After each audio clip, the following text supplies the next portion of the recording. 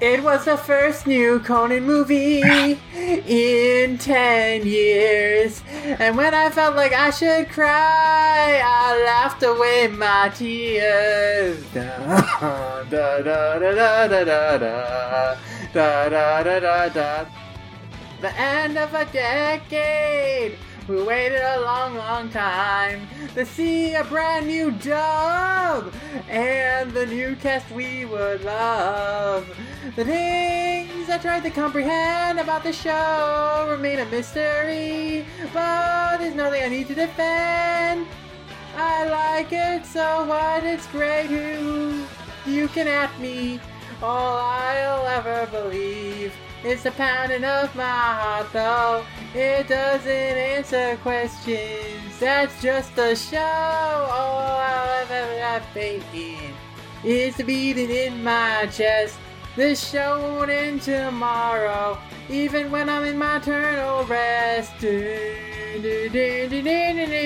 Conan got a new dub, got a new special release for the first time in 10 years since the last one on DVD in North America by Discotech and TMS. It's really good.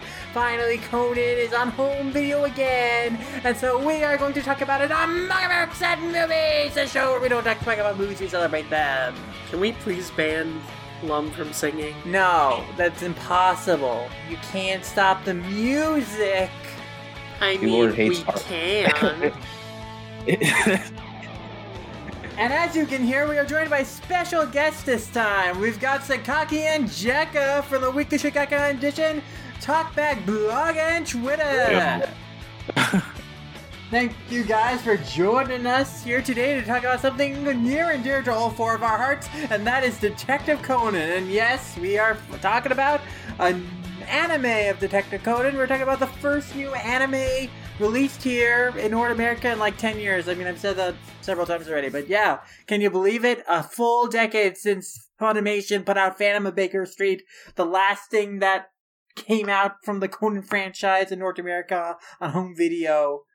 That was like 2010, now it's 2020, and now we got episode 1. We're starting back from the beginning with a special that came out like 4 years ago that retold the first episode of the show, a little bit of the second, and pads it out to twice the length with a bunch of, well, padding, I guess. I mean, which is par for the course for Conan nowadays. Like, if we had, like, the first 2 episodes in modern Conan, that's what it would be. I mean, yeah, because the first episode adapted the first chapter, but that second episode, that was like 4 chapters. That would have been a 2-parter if it was adapted today. Yeah, it definitely would have.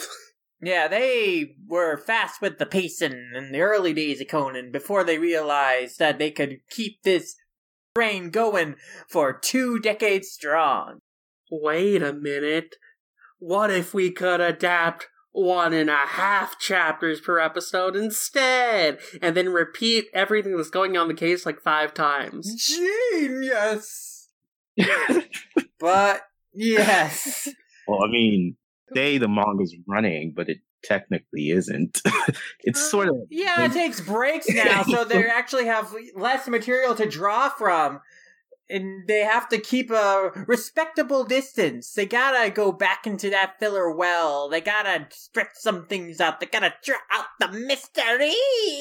Unless they want to cave and adapt Zero's Tea Time, but no one wants to suffer through that. No, I guess they don't, because I don't know. It's not like Amuro is the most popular character, but I guess, no, we're not gonna adapt his manga. It's not easy money in the bank. No.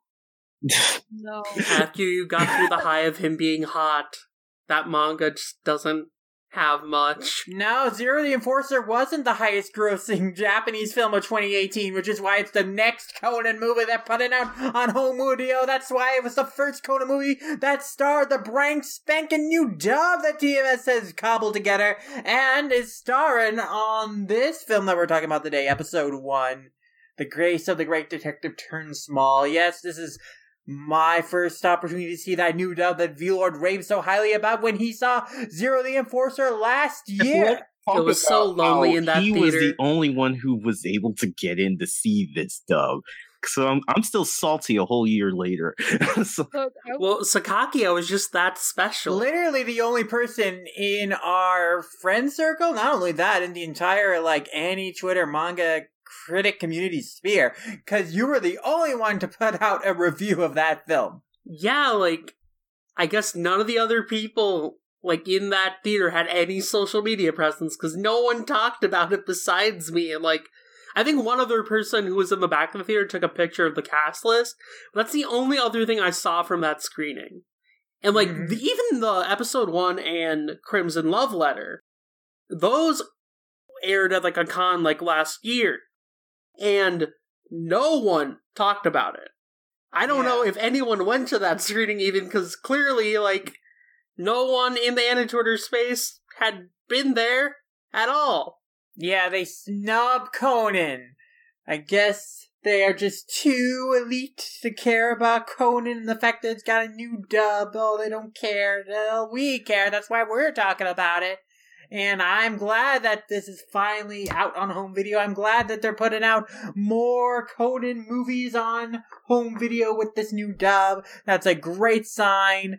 Hopefully the trend continues, because Zero the Enforcer is coming out in September. Thank you, Discotek and TMS, for trying to revive Conan in the US. Thank you, TMS, for realizing that screening a movie to less than 100 people and not even filling the theater is not the best way to bring more exposure to Conan. No, and apparently this is doing fairly well on Right Stuff. Apparently it was number 6 at its peak in terms of pre-order sales. Yeah, it was a top seller on Right Stuff for a while. That's a good sign. That's a good sign. Hopefully the trend continues. Hopefully Conan gets a foothold in the US and carves out his own niche just like Lupin has.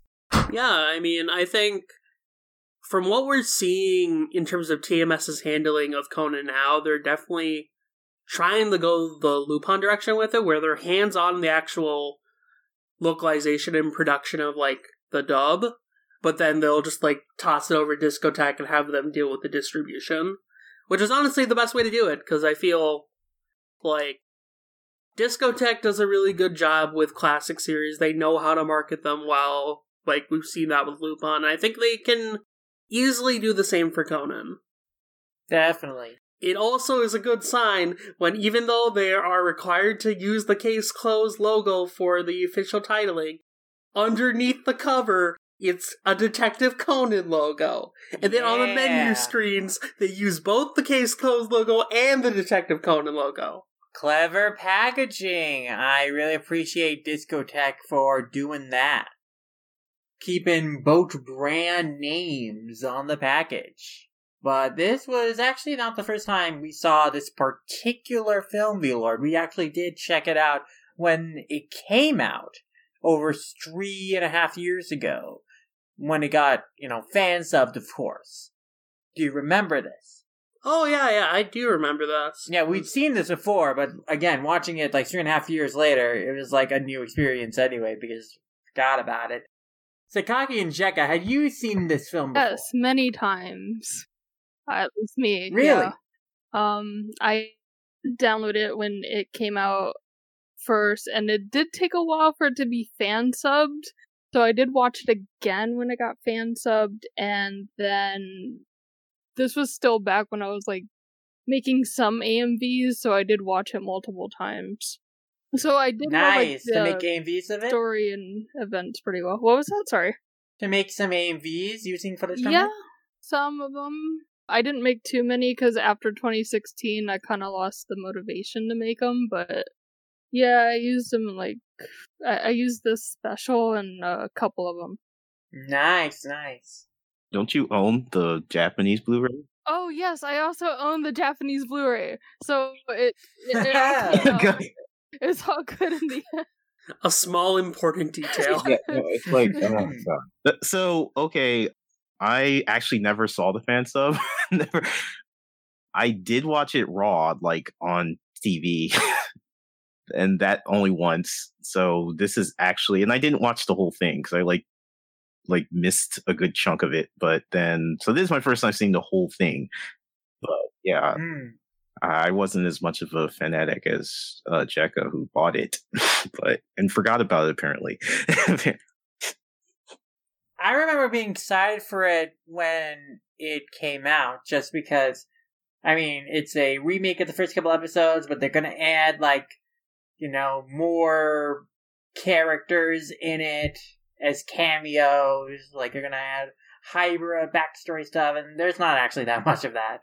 Yeah, I mean, there's even though little... she's on the cover, she's only in, like, the first and last minute of the movie. There's little nods here and there for fans, like all the different characters. Oh, yeah, I mean, we'll get into that. But actually, one thing I do like about Hybra's stuff in the movie is that it kind of shows, rather than tells, some of the stuff that was explained when she first shows up and talks about who she is and how she knows about Conan and stuff. Like all the stuff about the experimenting with the mice, and then visiting Shinichi's house and seeing that there was a box of kids' clothes missing. Like, all of that stuff was, like, talked about in the manga, but here we actually get to see it, and there was a lot of cool atmosphere and just good direction in these scenes that set a really good tone and mood, and I really like how they ended it with Hybra deleting Shinichi's data in the computer, or rather, like, marking him down as dead in the Black Organization files. Like, I like that. Yeah. And you can even see Haneda Koji's name in there.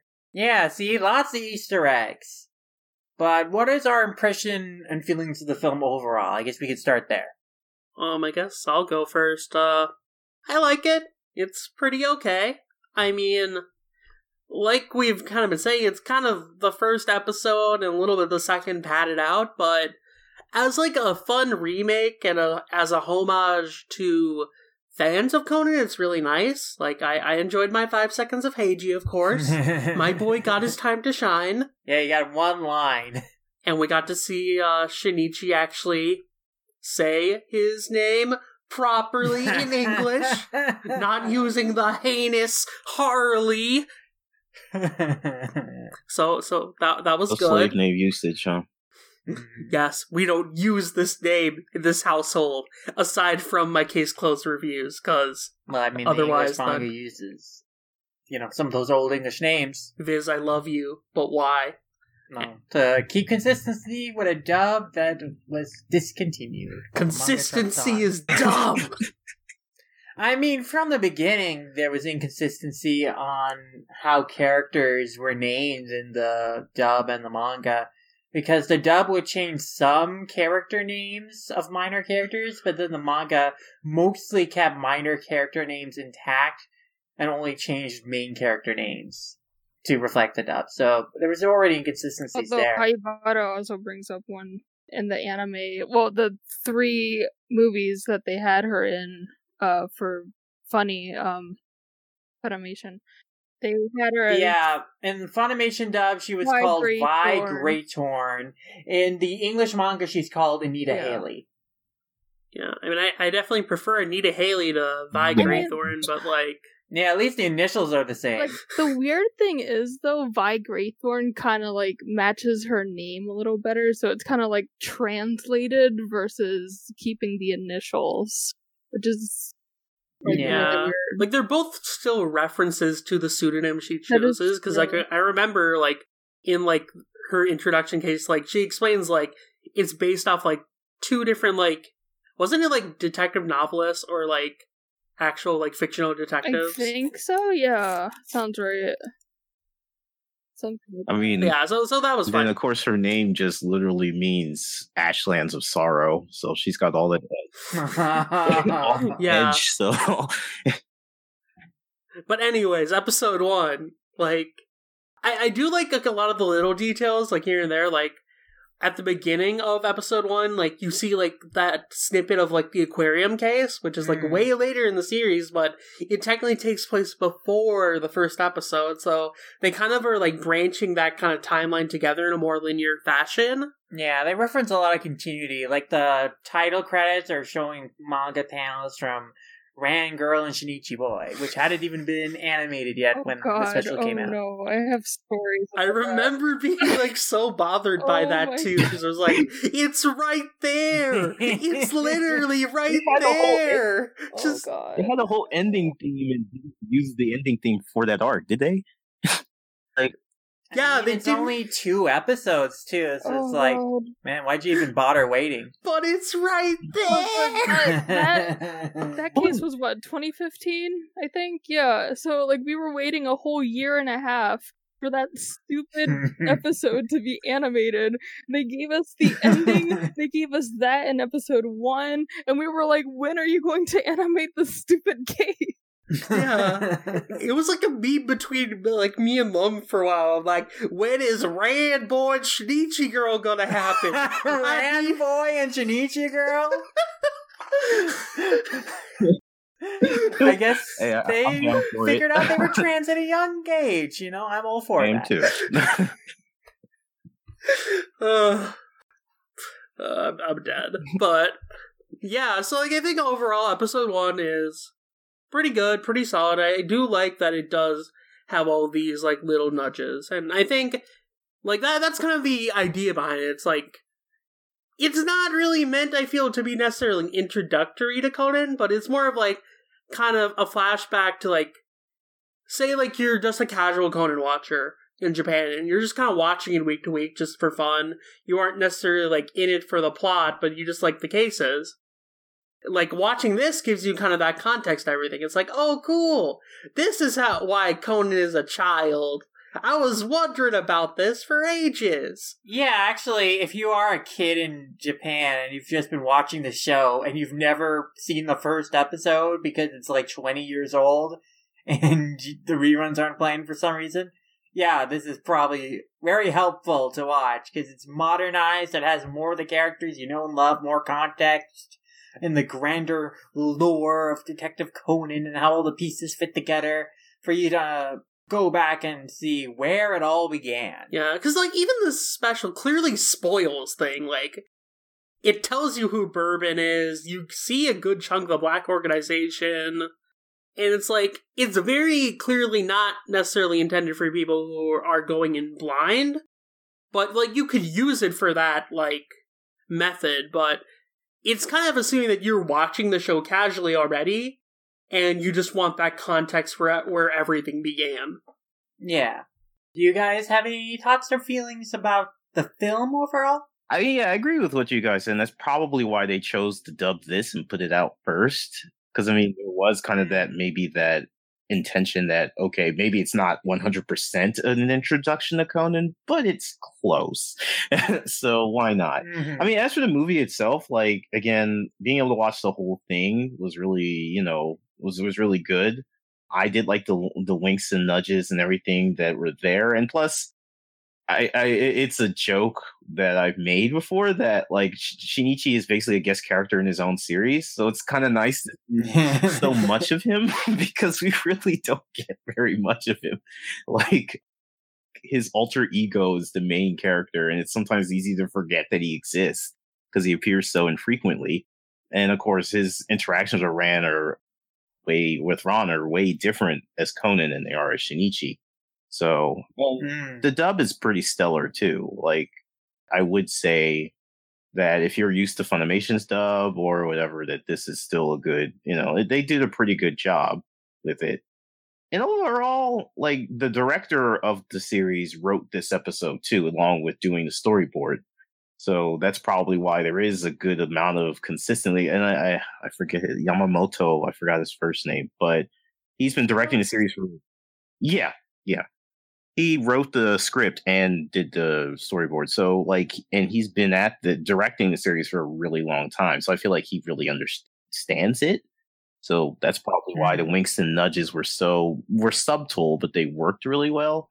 I mean, I would say my only thing with it, like, is it feels like the part before they get to chapter 1 of the manga, it's good, but it doesn't gel too well. I mean, I feel like I guess we could probably get into that a little later, but yeah, that's my only thing. Otherwise, like, it's a fun just kind of like, this is Detective Conan. This is an idea of, what it is that how the series began. It's kind of similar to what Toei's doing with One Piece, which is, they're reanimating arcs. They're reanimating some of the arcs in like hour specials for people who just kind of maybe got into One Piece way later, but just kind of want an idea of what happened before now, without having to watch a whole bunch of episodes. Although the thing is, I think this will work better. If they wanted to pursue this for Conan, it'd work really well because the cases are shorter. So, like, if they wanted to just do specials of all the important cases, I think that would actually be really good of them. Unlike One Piece, where an arc is like several hundred episodes, and trying to squeeze that into 2 hours.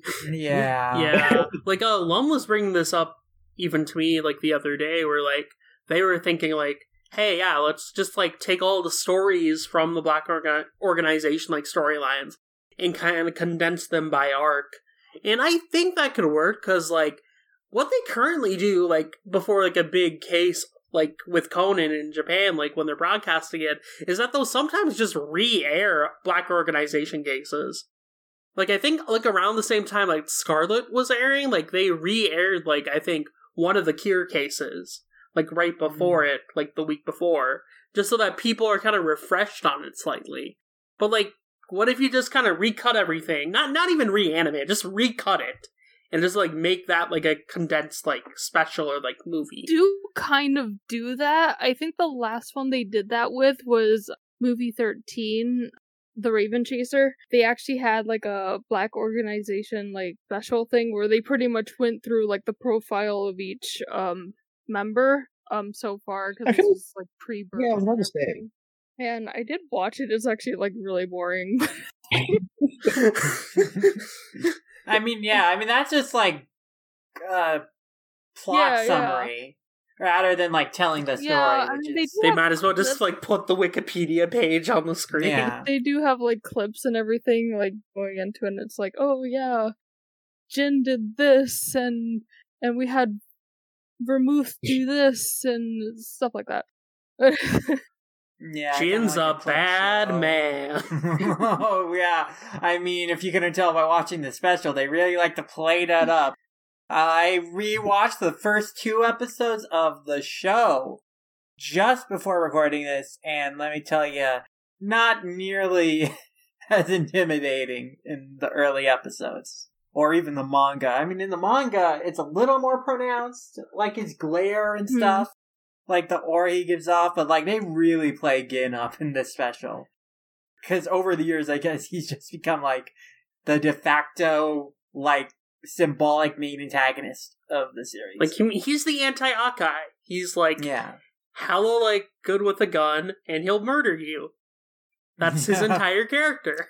Oh, yeah. Let's talk about that scene that they had early on in the special, where it's just like this informant guy meeting up with Vodka and Kin in this bar, and Gin comes in and he really intimidates the guy by basically telling him that they're on to him and explaining what they do to snitches and whatever, and so the guy freaks out and leaves the bar, tries to start his car, and then we have this amazing scheme where he thinks that, oh no, is my ignition rigged? And so he, very cautiously turns on the ignition, and he, breathes a sigh of relief, and then he's like, oh no, is my belt buckle rigged? And he very cautiously puts on his seatbelt, and then he's relieved, and then he then decides to pull the crank, to back the car up, and then it explodes. Oh, yeah. Just amazingly paced scene to build up to what we know is coming, the explosion. Just this guy getting blown to bed, but yes. Oh, I love it. That was so fun. But yeah, they also set up very early on that these guys don't play around, they're bad dudes, they're killers. They're in the big boy game. Conan can't stand a chance against them. Yeah. They're the real deal. I mean, I guess I don't know how they really were able to like blow up a car and then no one is around in the street. Like, if you notice, it's a very empty street. I don't even think we even hear police sirens immediately after the car blows up. So I guess they were in this very secluded bar. I mean, the BO has a lot of money. They probably just like cleared the area. Yeah. Probably. Yeah. But I can imagine the him film, saying, here. Oh. yeah. But actually, I want to get into then the casting. So let's talk about the new voices of Gin and Vodka. Like how we feel about them. Because I am going to throw it right out here now. The DC Douglas as Gin is probably like the biggest highlight in terms of like a casting choice that is so much a step up from the original dub voice. Like, again, I watched the first 2 episodes earlier just now, and I'm like, that original Gin voice, no menace, no malice, nothing threatening about it at all. Barely a personality. Like, pretty uninteresting kind of voice. But DC Douglas, yeah, a lot of menace carried across there. He really stole the show in his scenes as Gin. And how much he, like, chewed the scenery and how intimidating and scary he was. Honestly, as much as I like the Funimation dub, one of the biggest problems with it is that it very much leans into, like, these stereotypes and caricatures of the characters. And, like, with Gin and stuff and Vodka, like, it just seems like they're trying to, like, make them sound like generic supervillain number 52. I mean, they don't even sound like that. They sound like nothing. They just sound like randos. They don't have distinct voices. I think in the new, though, they have distinct voices. Yeah, and I think that's definitely a hindsight thing, where, like, you know now these characters are important. You can't just, like, give them just, like, one-off performances and just let it be like that. Yeah. I mean, to be fair, in the early anime, they basically wrote out most of their early appearances, so for all they knew, they weren't doing the comeback. Gin and Vodka. I mean, unless they had watched more of the show, but I guess they haven't. But yeah, I mean, Gin and Vodka, really, really good performances. Vodka's actor in the special was Edward Bosco. And yeah, again, I think that was a good performance from him because, like, you know, he's the sidekick to Gin. He's kind of more level-headed, trying to calm Gin down when he gets very angry. Like, there is the scene, of course, like, when they're in the amusement park and, you know, Gin is getting very frustrated that he has to be held up by the cops as they're investigating the murder. And there's this point where it looks like Gin will, like, try and shoot everyone dead there. Like, he's about to pull out his gun. Because I guess he's going to be taken in and stuff. So, yeah, I think that Vodka, like, as a character, he's, like, trying to calm his partner down, make sure he doesn't go off the rails. So, I think that it was carried in Bosco's performances. Like, someone who's capable, but also, like, again, more level-headed, not wanting to escalate a situation. It's funny, though, because Vodka's usually an idiot. Yeah. Yeah, I mean, that also carries across, that he's kind of dumb. Like, at least, to be fair, I guess in this special, at least he comes off as more competent and more just like the balance to Gin. But yeah, normally, like, Gin is the other thing about Gin that I guess we didn't really mention is the fact that he's, like, actually pretty intelligent. Like, he sounds like he's just a cannon that's going off, but he's actually, like, pretty smart. So that's another thing that his character, that's what makes him so threatening, is like, if he was just a dude with a gun, then by now he would be in jail. But he's a smart dude. Yeah. I mean, I guess performance-wise for me, like, I don't even remember the original dub voices, so, but, like, the Japanese ones, they're a tough act to follow, because, I mean, yeah, Fumihiko Tachiki, which, I mean, Madao from Gintama, I'm forgetting the guy's name from Evangelion, Shinji's dad. Mm-hmm. Gendo Ikari. Yeah, like, he's got a huge legacy behind it, Fumihiko Tachiki, and then you have, for Gin, and I actually have his name right here, Yukitoshi Hori, which everybody in our chat knows I love Japanese Gin's voice. That is just the most sexiest thing I've ever heard. Like, no, I mean, I have a man crush on his Japanese voice, and I'm just weird that Hori's not in much. But the funny thing is, Hori's bro, like, he's. Let me get this. Yes. Yeah, Gin's bro is Araide, so, which is interesting. And his brother is way more popular. He's also Bartholomew Kuma in One Piece. So, but the big bro, he's only really, I mean, he's been in some tokusatsu, but other than that, Gin is like his most prominent role, and Gin doesn't appear that much. But going to the they were in together the one episode of Inuyasha with the tree and the man face fruit. Oh, I think about that like all the time. I forget which one it was, but one of them was the tree and the other one was the other guy. What the? Yeah. But no, like, I feel Gin in Japanese, like, in Japanese, Gin definitely has a very distinct voice. Like, I feel like him and Akai, whenever you hear them talk, like, you can immediately identify, like, yes, that is the character. And so I think, like, it was kind of a good choice to get, like, DC Douglas for Jin, just because, like, DC Douglas also has a very distinct voice. And I think also, I guess, talking about Akai, too, if we're going to talk about his dub voice, like, he's voiced by, like, Keith Silverstein. Yeah. Another very distinct voice actor that has a very kind of unique voice. I mean, yeah, another guy who's known for playing, like, some badass hero characters. Yeah, it's like, when you hear these guys, though, in English, like, you know who they are if you're familiar with what they've done.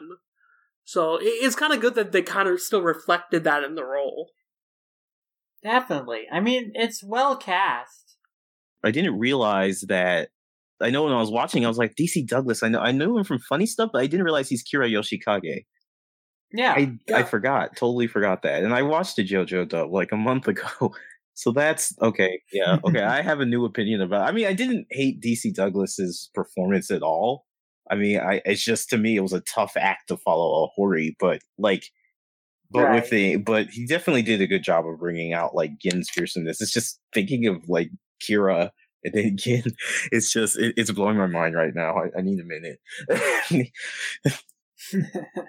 Yeah, I mean, I think one other thing I really want to bring up about this dub is like you can really tell it was recorded after Zero the Enforcer because everyone sounds better. Like especially like I think Kogoro.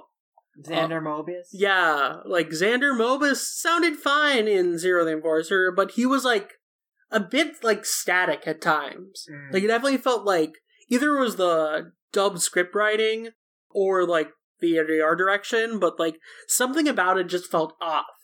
Here though, it's a lot more natural, and I think part of that too is like for this dub they used a different director. Like the ADR director for episode 1 was Steve Staley, who did the Demon Slayer dub. Oh. So, like, you can kind of tell that, like, it feels kind of a lot more natural, and, like the Demon Slayer dub even, I think this might be just the thing Steve Staley does, is, like, he definitely tries to emulate the voices of the original still, but still make it, like, actually natural in English, which I think is a nice thing to do. Yeah. Especially with something like Conan where, like, let's face it, we've been watching Conan in Japanese for so long at this point that it's gonna be hard to get used to any new cast. Yeah, that's fair.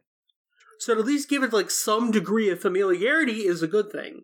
Yeah, I definitely noticed with the casting that I think they were trying to emulate the feel of the original voices and performances, more so than the original English dub, which definitely did its own thing. And that has its pros and its, not as interesting parts, I guess. Because revisiting the first couple episodes of the original dub, there is so much personality in those performances that I really, really love. Especially with the main cast, Alison Ritzoff as Conan, Colleen Clickenberg as Rachel Moll, and especially Jerry Jewell as Jimmy Kudo, and R. Bruce Elliott as Richard. I'm using, of course, the Funimation names, but you know what I mean. But yeah, I just love that cast so much, and revisiting those episodes, like, man, it's just immediately such great personality. And I thought that, the cast that they have in this for those characters was good, very good, but, like, definitely not as distinctive sounding. Like, Griffin Burns he's really good as Shinichi, but it's really hard to topple Jerry Jewell as the voice of my head for that character. Yeah. Like, I agree that the Funimation dub has a lot of personality. That's one of its appeals still today. Like, that's why you can still watch it despite all, like, its flaws and the name changes and all that stuff. But, like, I feel when you're kind of trying to remarket Conan, it's good to try to cater to those hardcore fans, because those are the people that are going to be the stable buying power for the series. And yeah, you're trying to bring in casual fans too, but a lot of those fans are still going to come in regardless of that change in the dub, because they'll just be interested in the actual property itself. Right. And to be fair, a lot of the new voices do sound basically similar to the old dub voices. Like, especially a lot of the secondary characters. I think immediately when Inspector Megure came on screen and I heard Jacob Rell as the character, I was like, oh, this sounds exactly like how he sounded in the old dub. It's not the same actor, but it sounds very similar. No, that's exactly what I said. I mean, they don't have the whole, like, cynical New York cop accent going on like the Funimation one, but the voice itself is very similar to the original dub, which I appreciate. I mean, I miss it, though, because I do like that Funimation added that kind of character to people. Yeah. Like, I was saying, I was watching it and I was live, like, reacting to it, and I was saying, when Agasa spoke and he lost a German accent, I was like, I'm sad. Yes! Oh my gosh, yes! I think that's, like, the biggest change, is that Agasa talks like a normal person in this new dub, instead of, like, the tick cartoony German accent the Funimation dub gave him. It feels right, but wrong at the same time. Yeah, I guess because, like, we've been trained to just be used to that German voice. I mean, that's what we grew up on. Yeah. But, like, oh, no, this is, like, more accurate. It's not supposed to be, like, an eccentric German inventor. He's just an eccentric inventor. Of course, he sounds like just kind of normal with, like, a deep voice, I guess, for an old inventor person. Yeah. I mean, I think another voice that really sounded, like, similar to Funimation dub was Genta. Yeah, I mean, I think all the kids sounded pretty really much the same. I think all the kids sound really similar to their Funimation counterparts, honestly. Like, if you told me, if I didn't know they were different people, I would just assume they got them again, so... Yeah, I mean, what's missing again is just that personality thing. Like, Mitsuhiko does not sound like kind of as nerdy and nasally in the new dub as he did as Mitch in the Funimation dub. Yeah, which is a good thing. I mean, I like what you said before, like, the Funimation dub, and I think this might be reflective of a lot of old Funimation dubs, really, when I think about it, it's like, they kind of are trying to dive into, like, the stereotypes of the characters. Mm-hmm. Where here, like, nowadays you don't really see that in dubs, and I feel like doing that would be off-putting. Yeah, I mean... Yeah, I feel like Funimation is the only dubbing studio that really plays loose with their dubs, which is probably why I do enjoy a lot of Funimation dubs still. Is that there is, like, definitely a pizzazz of, like, added personality in some performances. I mean, I do feel like Conan overdid it in some instances. Oh, definitely. Like, everybody, one thing I remember when Jekka bought me the Detective Conan DVDs for the original dub, I was watching through them. I didn't mind it personally, but I could see other people would, but everybody sounds really, really cynical and sarcastic. So, yeah. Like, everybody, like, it's one thing if it's, like, that's kind of Conan's character. He's always, like, wisecracking and making smart-ass comments about people in his head. That's just him. If it were just him, I would have been like, okay, that's fair. But, like, it's everybody. Everybody always had, like, a quip or a sarcastic comment. Yeah. Yeah, Funimation dubs are very quippy. They like to add, like, their own little jokes.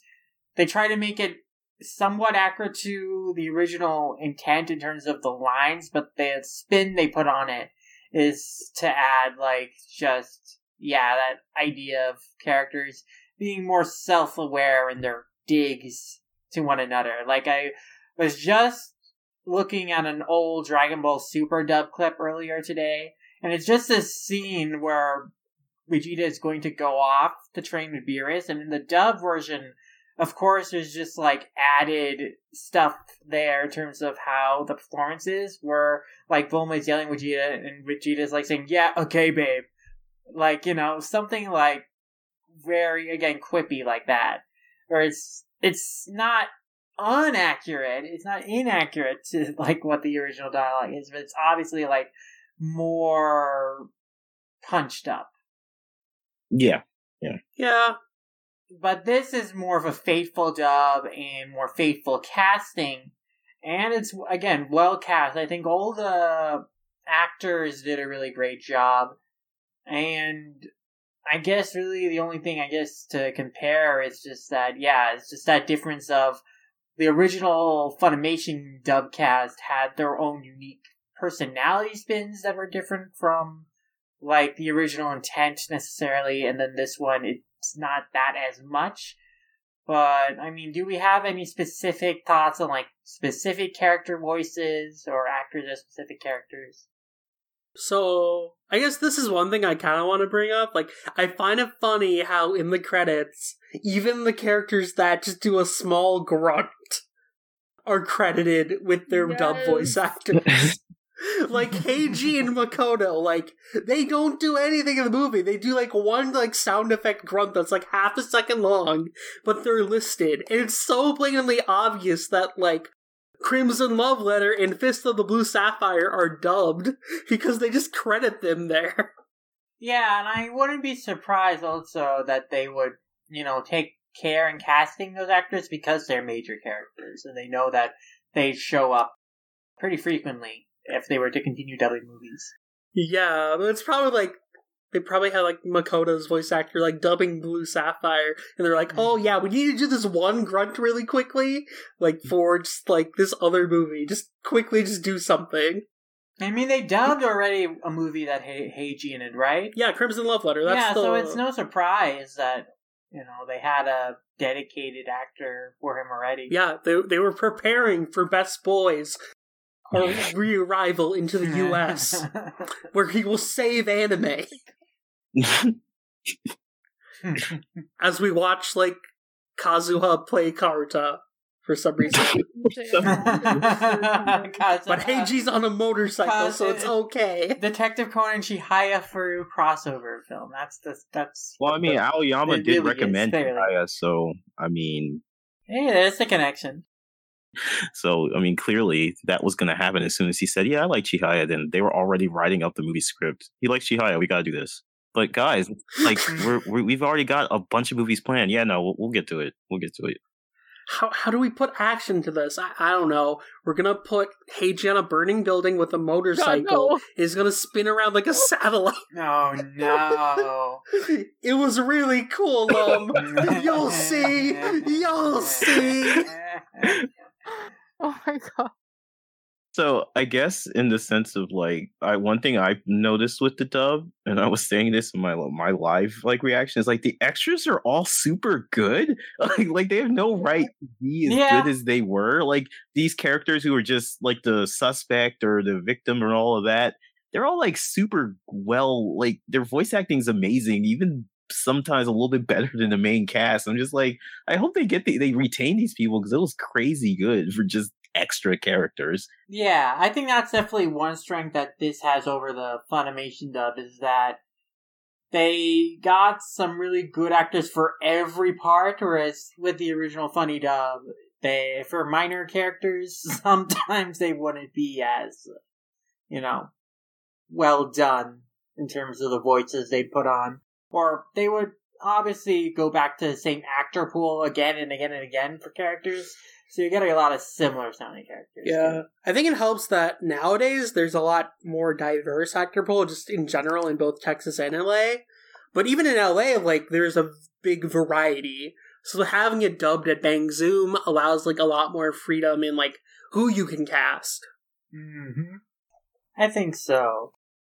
But yeah, I would agree that, the main suspects and all the characters of the day in this film, they sounded pretty good. Yeah. And their breakdown, I think it was Hitomi who was like the murderer in this. So when she broke down, did her scream, that was really good. That was really good. I was super surprised when I heard that. I was like, whoa. Yeah. Yeah. Comparing with the original Funny dub, like, that was also fine, but I think that the performance Genie Dorado did in this was actually really stand out. And also, I appreciate about the special is that they don't spoil who the murderer is in this one, like they did in the actual first episode, where we have a scene what is very clearly Hitomi, like, playing with her pearls and clearly making, like, the wire bracelet thing that she is going to use to kill her ex. Like, the actual first episode spoiled the mystery. I mean, for me, I didn't notice it either way until, like, I started doing rewatches, and, like, I watched the first episode again, and I was like, oh, wait, that was a big drop. Information, like, oh, you missed this the first time? Well, here it is in hindsight, and it's just like, oh, yeah, I missed that. Yeah. You know, it's interesting in what ways the padding in this was similar to the first episode and in what ways it was different. Because, I mean, obviously a big part of, like, the original first episode was that the kids were all there at the amusement park. Like, they were just gonna sneak into the coaster, and then the head fell right beside them when the guy was decapitated. Like, literally, it fell right beside them. They didn't really react. Instead, Ayumi picked up, like, the pearl that fell on the floor. So that got spoiled. Like... Again, they really spoiled the fact that the freaking necklace was instrumental in the murder and hence pointed towards who the suspect was in that original first episode. So, you know, in that regard, I gotta say that this special actually does this case a lot better in terms of preserving the mystery. Tiamat sure had some dark humor back in the 90s. Whoa. Yeah. Yeah, no, like... The differences between this is actually, like, really cool to look into as well. I mean, from the manga to the very first episode, they changed, like, things that they brought back in this special, which I thought was really cool. Like, Shinji taking pictures, first of all, like, that wasn't in the original episode, but it was in the manga. I don't know, that's, like, the biggest one that always, like, stands out to me. Dub-wise, I really like Christina V as Ron. I thought she, like, matched really, really well. Colleen, in the original dub, like, I don't know, she grew on me, like, a lot, so, like, going between that, I was actually kind of worried with Christina V being Ron, but, like, I don't know, she, like, the second I heard her voice, I was like, yep, perfect. Yeah, she had some really good deliveries. I think my favorite is, of course, the scene where she punches the pillar, angry at Shinichi. Shinichi's like, oh my god, I'm so sorry, I gotta go, and she's just like, oh, hell no. Yeah, like her passive-aggressive anger is very good. I think that Christina V does those kind of performances really well. I'm actually looking... To, like, grow on me. Sorry, continue. No, go ahead. Oh, no. Griffin Burns, like, for me, I thought he sounded a little too young, but then, again, for, like, the past 15 years. I mean, for me, I only started in 2011, so it's, yeah, I'm very fresh to the series, but I also, like, consumed everything within, like, a decade. Like, 8 or so years ago, like, that's when I started watching the sub version, so, like, watching that and hearing, like, Kappei Yamaguchi gradually grow, like, you can hear, like, his aging of his voice. So, like, hearing, like, a 50-year-old guy playing a 17-year-old kid, and then going to someone who's, like, he's still, like, a young adult, I guess? I don't know. How old is he? Like, 20, 30? Doesn't have an age. Alright. However old Griffin is, he sounds very young, so, like, going from someone who's, like, 50 years old to maybe someone who's, like, in his 20s or 30s, it was, like, a really big change for me. But, like, as I was watching it, and, like, you hear his voice more and more, like, I started, like, liking Griffin Burns' voice for Shang-Chi, so, like, I think there's only, like, even more room to grow for that, so that was, like, the only... Well, no, that's a lie. Everybody kind of stood out at least a little bit. Like, I could definitely get used to this cast. I think the biggest one that is going to need to grow on me is Xander Mobius' Kogoro. Just because R. Bruce Elliott's performance as Richard was just so charismatic. Oh, yeah, his voice was like perfect. Like, I like that R. Bruce Elliott just brought his own interpretation to the character. Because, like, but yeah, I remember I was watching, I was like, yeah, it's like Mobius is like channeling, he's like in the middle of the two Kogoro. So for people who don't know, like, Kogoro in Japanese was played by Akira Kamiya for until like what, 2009? Something like that? Yeah, like somewhere in the episodes of the 500, somewhere in there. So 2009 sounds about right. Yeah, so about 2009. So, but due to contract disputes, he stepped down from the character, and then Rikiya Koyama has been playing Kogoro ever since. And I remember one thing I was thinking to myself was like, Mobius seems to be like right in the middle of them. Because like, Kamiya's voice is, it's funny because when my sisters and I first watched Conan in Japanese, they were like, he sounds like he has a frog stuck in his throat. And like, it was very charismatic. It's like, but that's very much just Kamiya, and it worked really well because Kogoro is this kind of, you know, like kind of grumpy, kind of curmudgeon type guy, but he can have moments of, you know, where he's cool and everything like that. And Kamiya captured that really well. But then you got Koyama, who's like always sounds very cool. So it was interesting. And Mobius is like in the middle of them. Like, it feels like sometimes he's channeling Kamiya and sometimes he's channeling Koyama. And like, it's interesting to me. But going back to Shinichi, like, one thing that at least for me anyway, I felt like less that he was trying to channel Kappei and more that he was trying to channel Jewel at first. And I didn't, at first when I was watching, I was like, yeah, he's trying too much to be Jimmy. But then the more he kind of got away from trying to be Jimmy and just was like, you know what, I'm just going to take this role and make it my own, it's the more I kind of liked him. Yeah, I would agree with that. I mean, Kappei Yamaguchi, his voice is like so distinct that I don't think that many actors that have played his characters in dubs like can really capture the exact cadence and kind of attitude in his voice, except for Richard A. Cox, who plays Ramen Inuyasha. Like, I feel like that is like a perfect one-to-one, but yeah. Yeah, I definitely think that Griffin Burns sounds more similar to Jerry Gerald than he does Kappei Yamaguchi, but still missing just that je ne sais quoi that Jerry Jewell has in terms of kind of poise that he carries across in his voice, I think.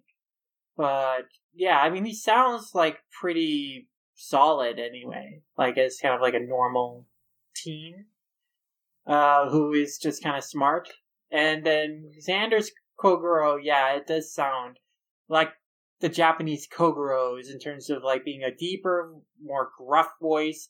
Like, yeah, something stuck in his throat, so like it's coming out like whenever he talks. That's how Kogoros always sounded to me in Japanese. And whereas with R. Bruce Elliott in the original Funimation dub, like that, he had more of a smooth voice and kind of more of a sarcastic kind of personality, tired kind of personality. So it is just a different type of performance for that character. No, I was just gonna say. So I have a question for you all. I mean, we agree that we kind of like Shinichi's dub voice. So, and one thing that we know is that in other editions of Conan, in the Funimation one even, Shinichi is in Conan's thoughts, which makes sense. In Japanese, however, it's all Conan. It's all Minami Takayama. Right. So now the thing I wonder is like, do you think that they'll do that in this dub, where it'll be all Wendy Lee, like whenever Conan is doing? Did he? And I don't remember actually. Did he have a time where he was like? Yeah, I mean, all of Conan's monologues, internal thoughts in this film were just Wendy Lee.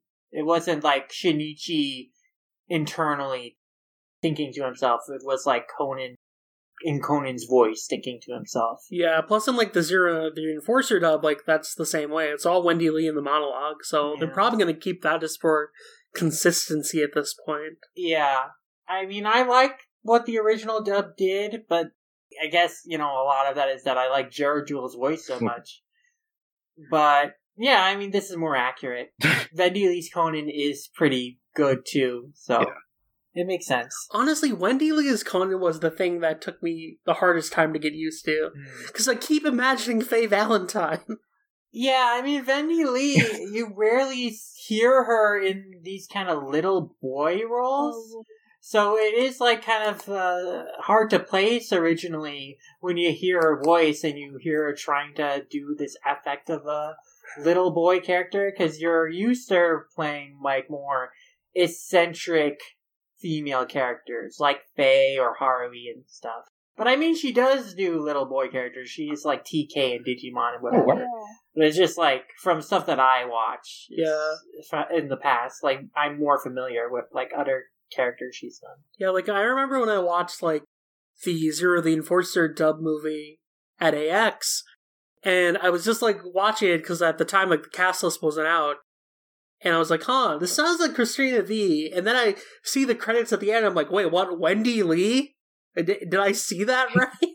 Yeah. I mean, Wendy Lee actually probably has done more little boy characters than I could remember off the top of my head, because looking at her credits, she was like Yahiko in the Kenshin dub, and then she was actually Chris in the War in the Pocket dub, the Gundam War in the Pocket dub, so it's like, oh, actually I have heard her as little boy characters before, but yeah, those are just not the characters I normally associate her with, but she has done them quite frequently, actually. I will say, I think, like, just like all the other characters, she sounds a lot better in this dub than she did in Zero the Enforcer.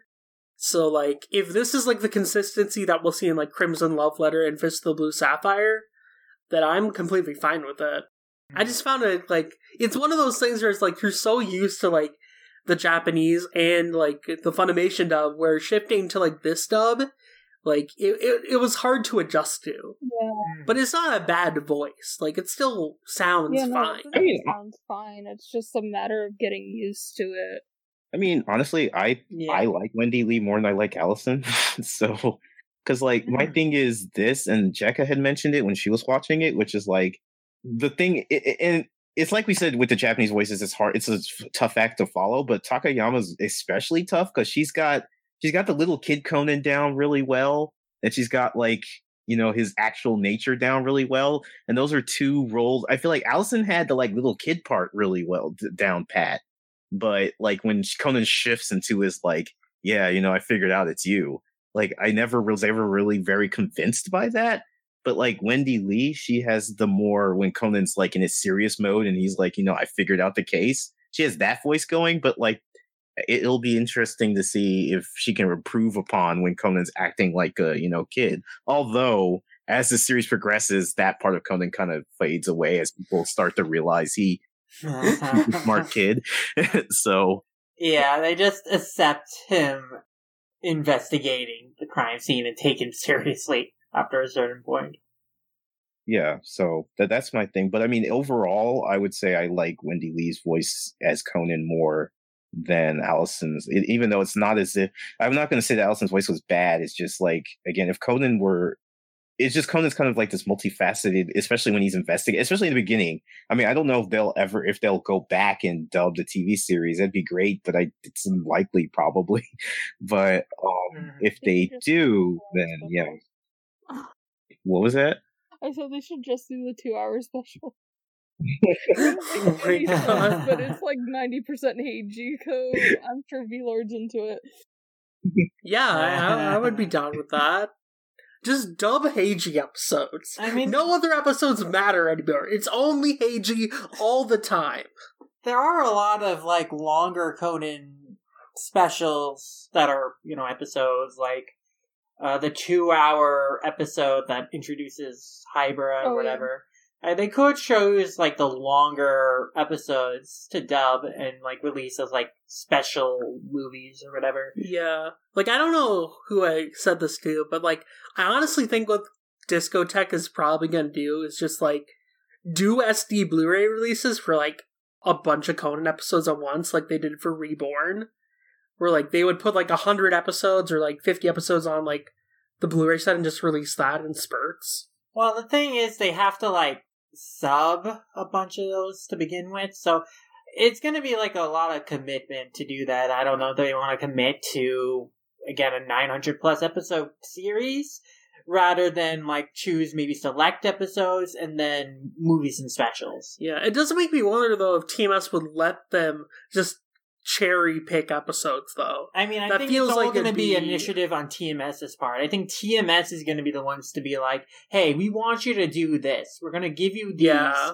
We're going to give you a good deal on these. Maybe, hey, we cut you a deal on some Lupin films and stuff if you do some Conan for us on the slot. You want Lupin dead or alive?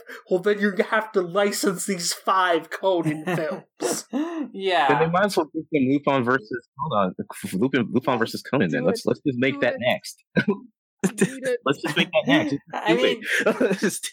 I mean, they already have Lupin versus Conan. Well, they'll re-release again on Blu-ray with dubs. Redo it with a dub. And they'll add Heiji digitally into every scene. I mean, they might as well just make Lupin versus Conan versus Kaito Kid like they teased at the end of the movie. I mean, it's gonna. They're gonna have to do it eventually. They can't not. Now do it is currently summer 2020, and we don't have it yet. We don't have a Conan movie at all at this point, so... No, it was delayed till next year.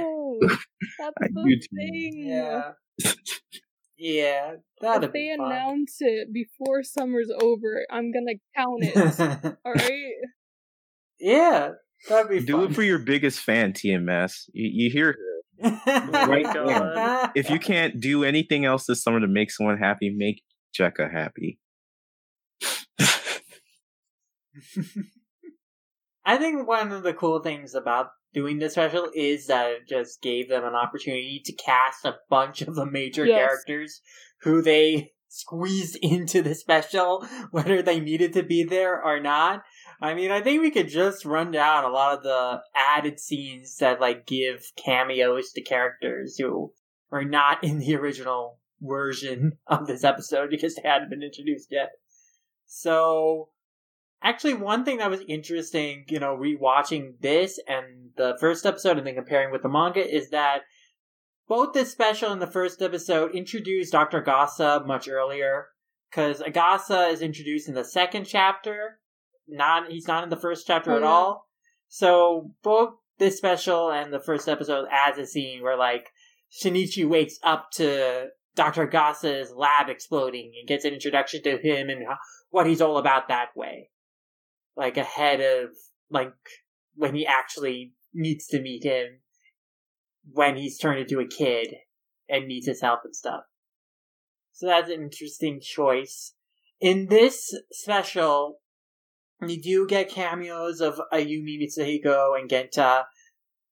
They are not at the amusement park like they are in the first episode of the show, but it is interesting, that they're, like, playing soccer and then the ball goes Shinichi's way and he like gives it back to them. That does mirror a scene from the manga where like a bunch of kids are playing soccer and the soccer ball goes Shinichi's way and then Shinichi gives it back to the kids. I mean, they weren't Ayumi, Mitsuhiko, and Genta in the manga, but like, okay, so they remade that scene with characters we know. In the original version of the first episode, it was just like some school soccer team, like some middle school soccer team. So it wasn't just some random, like, little kids. It was just some soccer team that were passing by, I guess, on their way to school, playing. Then, while they're, like, walking home from school and they're talking about their plans to go on the amusement park date, we see, like, in the car behind them, Shinichi's parents. They're sitting in the car, they're like dressed up in the costumes that they're gonna wear when they pretend to kidnap Conan in their first actual appearance in the manga and anime. Like, his dad is wearing the Night Baron costume, the mom is wearing just the costume. Yeah. The costume she wears when she kidnaps Conan. Yeah, there we go. Yeah. Yeah, and it's like, Kiko was saying like, oh man, I guess we're not gonna go and talk to them? What was the point in us dressing up? And that's what I'm wondering. Why are you dressing up? The implication is parents just pop in and mess with them every so often. It's so random too. Like, why not just go talk to your kid when he's like right there? Because messing with him is like such a force. Just popping out and like, I could just imagine him just shoving him into a car and be like, "Oh, hey, you want to go for dinner?" And like, it's like he's like right there. It's just like such a weird scene. It's like, oh, we have to go back to America right now. We can't just say hi. We can't just like pass by and say hi. We came back to Japan. We gotta leave immediately. Oh, we'll get another chance to see him, I'm sure. Was it? Oh my god! They're made of money. Yeah, he's a famous novelist, and Yukiko's like a famous actress, so they're a power couple. I mean, she's essentially Fujiko, so there's another Lupin. Yeah, basically. She is Mine. Yeah, her maiden name. Yeah, she's like Yukiko Mine, which that's not that far off from. Oh yeah, I think it's a big cone. It's definitely a big Lupin reference. Yeah. Oh, even before that scene, though, there was this scene where someone stole like a purse, and then Shinichi was chasing after them. Shinichi and Ron were chasing after them, and then the purse snatcher was like stopped and fought by Hina Wada, who then goes on to fight Ron in that tournament that she wins, and she makes the promise like, if I win this tournament, you'll take me on the amusement park date. And that to me was very interesting, because this is a character that was introduced in the special before her actual like appearance in the anime. Yeah. She only appears in like one case that spans 2 episodes, but they put her in the special to be Ron's rival at the tournament. She actually appeared in the manga a little while before this was actually released. And since the anime is about a year behind the manga, now it's, but back when we still had a manga running, she was actually, she came on like a case and she was introduced then, but like, yeah, they had her in this before they put her into the adapted anime case. And like, that was actually pretty weird. Even for like... Yeah, when she showed up, I was like asking the Lord, is this someone we know? Because I didn't remember this character. I didn't see those episodes, I don't think, so... You clearly need to watch 500 plus episodes of Conan then. Why haven't you done so yet? Everyone else is doing it. Well, I mean, that's true. I guess at this point, too, we were talking about how... I guess we could talk about that now, how you think Discotek will proceed. And TMS did re-release the movies on Blu-ray box sets in Japan, like, I want to say 2 or 3 years ago. Like, I forget which ones. I think it was like the first... Was it just like all of them? I think all of them at this point. But I do remember they did announce like some of them at like a time. I think but they definitely like split them up into like groups. So they were like, this box set has like episodes 1 through, I don't know, 10. Yeah, movie. Actually, it might have been for the 20th anniversary, so it would have been around this time, I think. Okay. So it could have been like 1 through 10 and then 11 through 20. I want to say it was something like that. Yeah, I think it was something like that. But so this is for the movies, though, right? Yeah, these are movies. Yeah. These are movies. They re-released the movies on Blu-ray. I mean, I remember seeing an advertisement in Sunday for them, and we just don't remember how they split. I think it was they split them in half. So it was like the first 10 and then the second 10. Yeah. Then if this was for the 20th anniversary, which episode 1 was actually part of the 20th anniversary celebration of the Conan anime, but like they also kind of like split it in with the manga anniversary too, since it's only 2 years apart. It would make sense because I do remember 2016 had a bunch of announcements, sort of. So like they had like Conan Cafe, they were releasing like a bunch of the movies. They had this, they had that New Year special with the heck is that play called? Or Rakugo? no. It's not Rakugo because it's the... Yeah, now I gotta look this up. Wait, you mean like an anime episode? Because I think I know what you're talking about. Crunchyroll still has it. It was like a... Yeah, I know which one you're talking about, but I don't remember what it was. I think it was Kabuki, because I remember it was Kabuki. I only remember this because that was the episode I think Hane started on, and I really love that song. So I've watched that. Yes, it was. Yes, because I remember watching that intro like a million times because I love Hane so much. So I remember that Conan, like when in the Conan theme song, he'll like kind of talk about what's going to happen in the episode. So like I remember that he was talking about Kabuki because I like rewatched that opening like at least 20 times the day it hit. So, but yeah, it was the same episode Hane started with, and it was the New Year's, and I remember that too.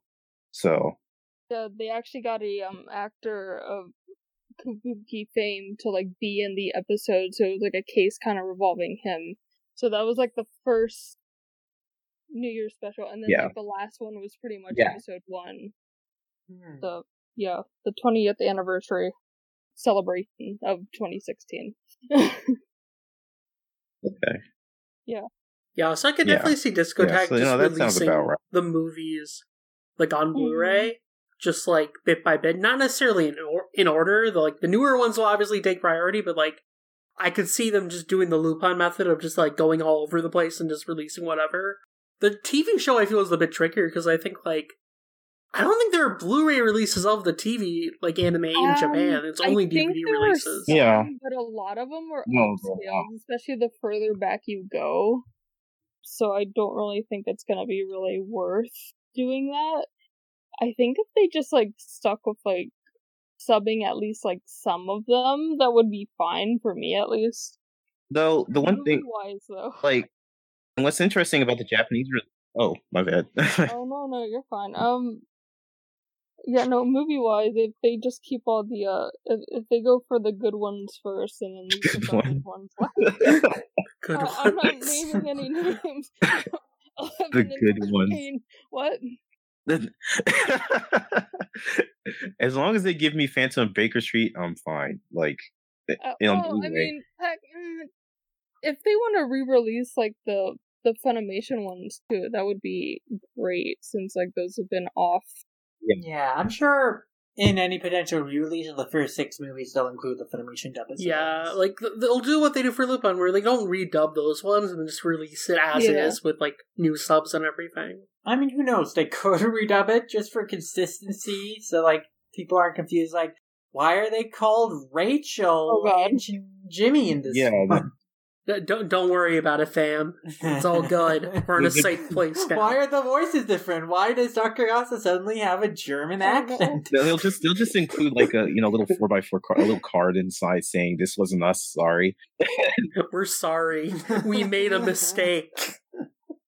But yeah, and what's interesting about the TV show release in Japan, at least, is like they don't. I mean, well, they release them by case, so it's not necessarily by broadcast order.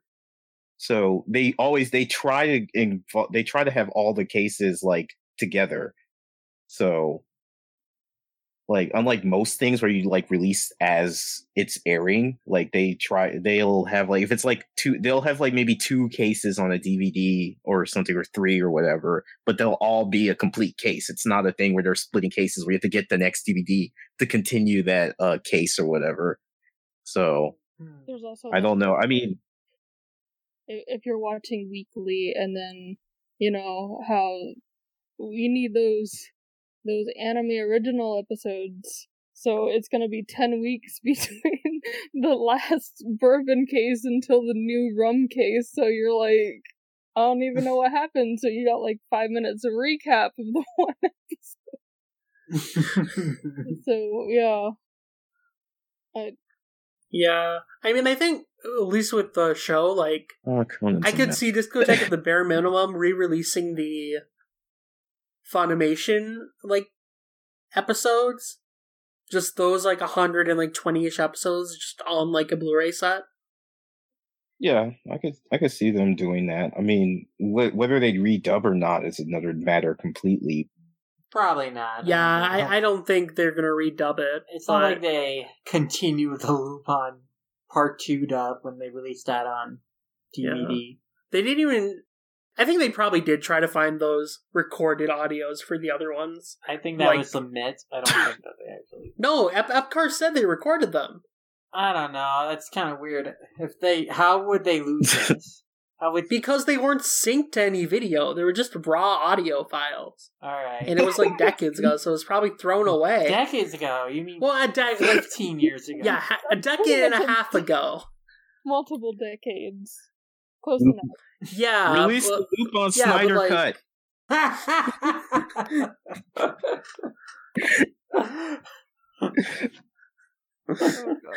But I don't think they're gonna redub early Conan, because like Discoding usually doesn't redub things that have dubs, even if the dub is already pretty awful.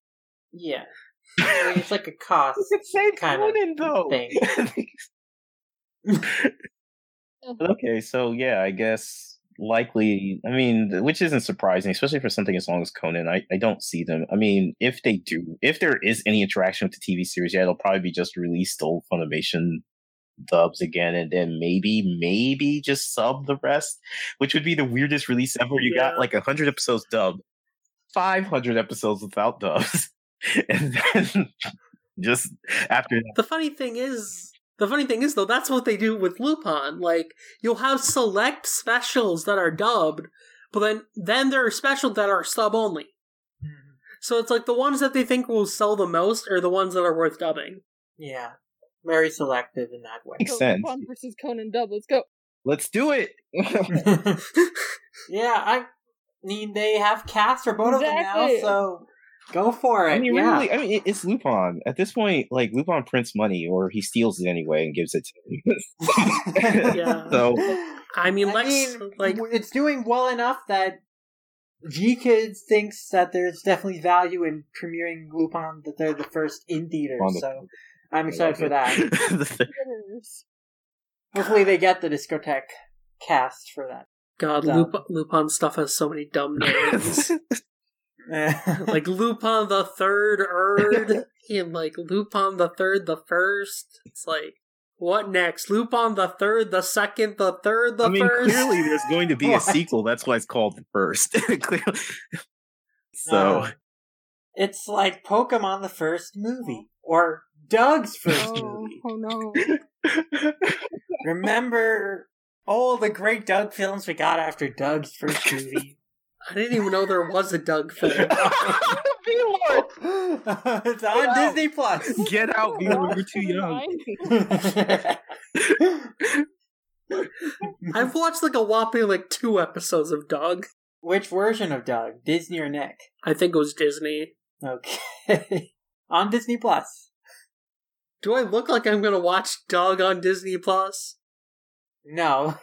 You look like someone who doesn't watch anything on Disney Plus except for The Simpsons, so why do it happen? I mean, Star Wars, too. Okay, sure. Add Detective Conan to Disney Plus. Wow. Oh, God. Work out a deal. Actually, wait. I mean... TMS work on Gargoyles? Yes. Yeah, TMS worked on tons of Disney stuff. Yeah. Like a bunch of the classic Disney afternoon stuff, DuckTales, all that stuff they worked on. Yeah, they did. And remember at one time Fox was interested in getting Conan, so now Fox and Disney are the same things. Oh. Yes. There we go. It can work out in the end 2 decades later. Well, in the end, everything goes back to Disney. That's what we've learned today. Unfortunately. Thanks for coming, guys. They get everything. There were actually other scenes I wanted to talk about that the special added in. Like that scene where after they encounter Hitawada, they go to Sanoko's house, and then we see her parents there. So we got casting for her parents who show up so frequently. Yes. And they briefly mentioned Jirokichi, the more important character. Yeah, I mean, Jirokichi is important, so he's included there. There's a reference to the Black Pearl, setting up with Kaito Steels. Yeah, even though I'm surprised they did not sneak in Kaito Kid somewhere. They put him at the end. Technically, Right. I mean, they put him in the montage of like the iconic cases Conan would solve immediately afterward, but like not as a civilian, like during like the storytelling portion of the special, like the main plot. But anyway, yeah. So they go there, and apparently, the guy in the wheelchair, who is the first case that we see Shinichi solve, he knows Sanoko's parents and is trying to invite him to the party, or at least talking about, like, receiving crediting letters. So he's trying to establish, like, a cover story for when he, like, commits his murder of, like, the bank president or whatever. So that's something they keep in this special, is that the guy kills the bank president instead of his wife, like in the manga. Yeah. But yeah, so we get a scene where he is in an electric wheelchair now, and he puts it in reverse accidentally, and he almost crashes into a vase or something. But then, like, Ron, comes to the rescue and stops him, and then saves the vase. But like, he yells at his assistant. And even though it was, like, completely his fault, and you're like, what a freaking jerk. What the hell? It's not her fault at all. You were the one who put it in reverse. But anyway, the point of the scene is kind of to establish, because suddenly he tried to stop the wheelchair with his foot. So this establishes how Shinichi noticed that, his leg is fine. He is not actually impaired. Whereas in the manga, of course, and in the first episode, they checked the medical records. They didn't have, like, evidence beforehand. But, yeah. So that was, like, a scene. That was, like, a interesting way to set up the utter murder in the first chapter episode beforehand, and then find a way to sneak Sonoko and her parents in. Which, hey, I like Sonoko. Actually, yeah, I do too. But, like, can I just say that, like, when Shinichi brings up, like, oh, don't you remember me? We met the other day. I was just like, seriously, dude? Like, I can see that they're trying to connect this, but, like, you really just had to, like, bring it up, like, hey, don't you remember me? We've literally just met. And it's like... Yeah. They kind of have to ham-fist some explanations to justify these rewrites. Do you remember those cameos? I remember. Oh yeah, there's like a scene like immediately afterwards to establish why Vodka and Gin go to the amusement park, because they are going to talk with the guy, and they name drop Bourbon. They don't have Amuro show up at all, but they do name drop. Yeah. They just need a little bit of him to get everyone thirsty, and then they can survive the entire Just his name is enough to get everyone salivating. Get everyone hungry for in more. My headcanon is just Gin just wanted to get on the roller coaster, and nobody's going to convince me otherwise. I mean, they look so excited when they come to the amusement park, and we have this shot of them like grinning, looking at the roller coaster. They're like, "Oh yeah, we're gonna have fun here." Very excited, bloodthirsty grins, looking at a roller coaster. Now they got Tropical Land, Tropical Land, but with blackjack and hookers. So. And them going on the roller coaster. On that note, they also had like Korn and Chianti there too. Yeah. So them going on the roller coaster, like they show they show Vodka spotting the guy from the roller coaster, and then calling Chianti Korn saying, "Hey, it's okay, you can go away. Like the situation's under control." So if that guy had not come alone, I guess the implication is that they would have had Chianti and Korn shoot him. And then we have this cute moment where, like, Chianti notices Korn looking at, like, the Ferris wheel and asks him if he wants to ride it, and then Korn blushes. I mean, all the black organization wants to do is have some fun. I guess so. Gin just needs after the business transaction is done, Gin just needs to take everybody on a field trip to Tropical Land, and I'm sure they'll boost worker morale like a lot. They'll take it out of the company budget. It'll be the happy hour. So to speak of the murder, it is a lot more graphic in this version than it was in the original first episode. Like, I originally thought, oh, were they going to censor this? But then was like, oh no, we see a gusher of blood splurt out, cutting across on everyone. A lot more graphic, more similar to the manga than the actual first episode, where it was like censored a lot. We don't get any flying heads, but blood's just like everywhere, and we don't have this whole like god heavenly light coming out of the no coming out of the body. I mean, we still kind of do, but it's like it's not. Yeah. I guess one thing to also mention about Tropical Land is that they did modernize like the coaster interior, like in the the interior of like their waiting area. Like it looks more like what a modern amusement park would look like, with like more details and like stuff inside that are like setting mood and like, you know, bunch of attractions or whatever. Whereas like in the original, it's like just like a cave kind of thing. It's not like really very decorated at all. In general, this special modernizes things to like the present day because they have cell phones too. So. I do also like that they do have it like a little. Well, since it's like an hour and a half special, they have a little more time to like let them enjoy it for a little bit instead of them just like starting out 2 seconds later, a head's flying off, and then Their day doesn't immediately start off with the coaster and it be completely derailed by the murder. They actually have some cute moments, like going on other attractions, taking pictures, having fun, before it gets ruined by the murder. We do get to see the picture that gets referenced throughout the anime constantly. That scene in movie 4 that they kind of reanimated with Shinji putting the can of soda on Ron's cheek. That was actually in the original manga, but like it was never shown in the weekly anime, but they took it and they put it into the 4th movie. So I'm glad that they actually brought that back for this special. And like that, plus we get like that little montage, and it's actually really, really cute, and I love it. And they're playing Zard, which just hurts my feelings.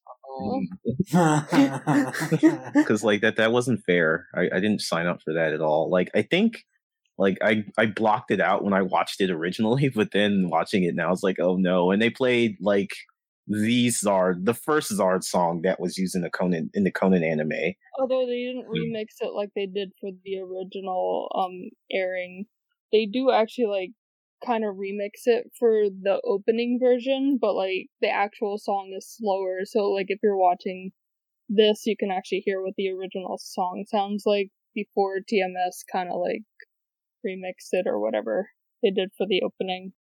Yeah, Zard songs tend to do that. Like they'll have like a TV version that sounds completely different than the full, which is that's always somewhat entertaining. You don't. Not many other artists do that. Where a lot of times with like TV version songs, it's just a cut of the full.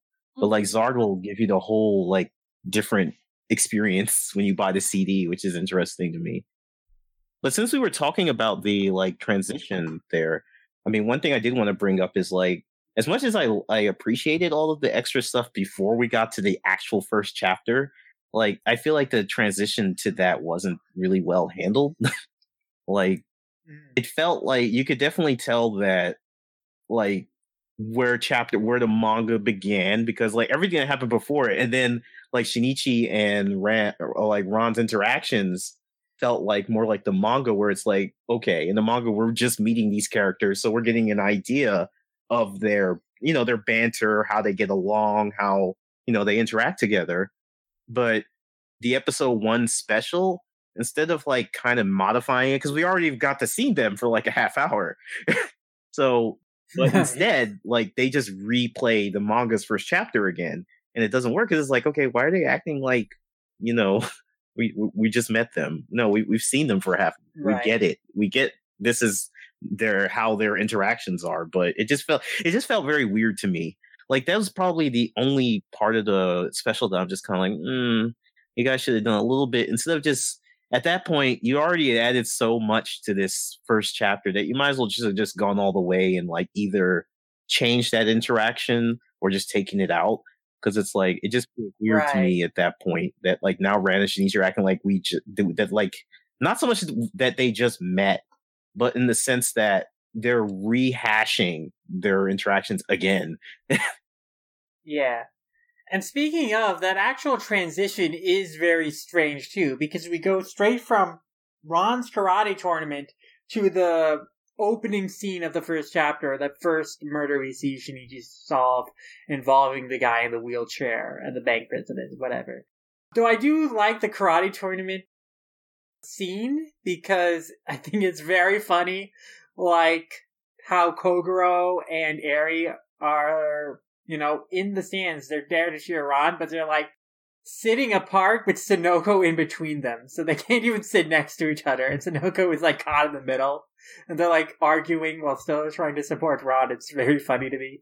And then also I like that Ron gets mad when Shinichi tells her that he needs to go to solve a case, and the implication is that her getting mad at him about that is how she kind of gets the gumption to win the match. So that was pretty funny. But yeah, it's an awkward transition from there to immediately go to, oh, a murder's been committed and Shinichi's on the scene investigating.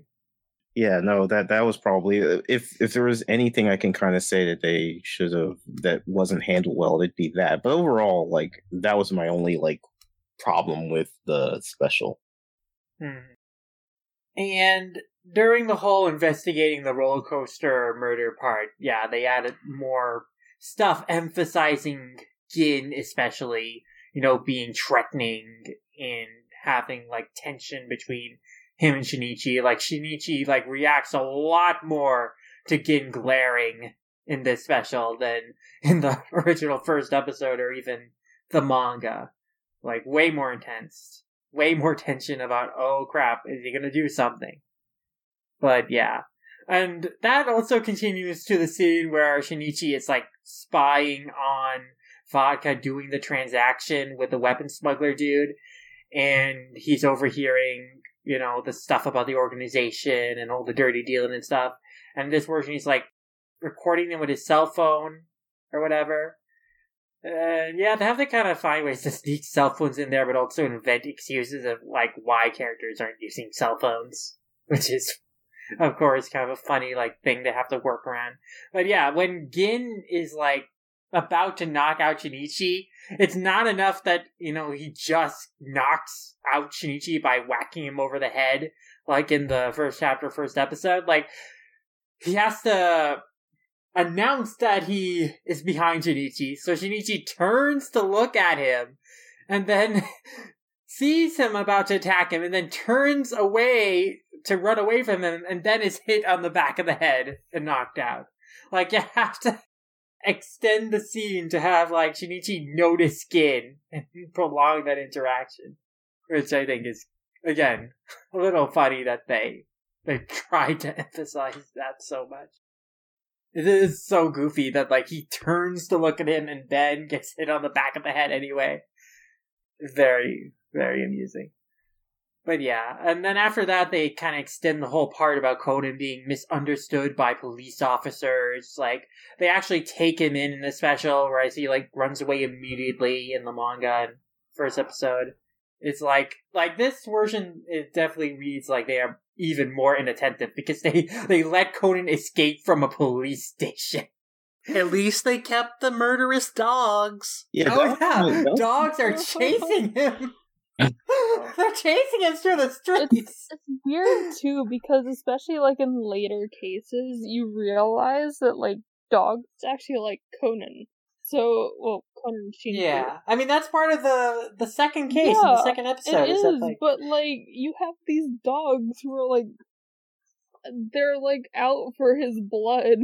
So I do kind of wonder like if the dogs actually caught up to him, how they would like react. Would they actually like lick him or would they kill him? The dogs it's a little bit better in the special in that they don't sick the dog and tell him to attack Conan like right in front of him. Like the dog is just chasing after Conan, but it's not like glaring its teeth at him, and the police are like in the distance. You know, they don't like see Conan. That tell the dog to sick him. Actually, my mistake is that the scene where he's at the police station is in the manga. So that's actually something accurate that the special is to the manga compared to the first episode. It's that they do take Conan to a police station in the manga and this special. And then they also mention that, we're going to drop this kid off at a daycare center, and that sets Conan off, and this is why he runs away. Which is very funny. Oh, no. Not daycare! It's a strange way to say, you're going to a foster home, which, like, the immediacy of that is kind of more clear than, like, daycare center, which sounds so much more slight. It reminds me of that, like, Simpsons episode where, like, Lisa and, like, Bart have to go to a foster home, and, like, the one, like, agent that comes to her house is like, you're gonna go to a foster home! I know what episode you're talking about.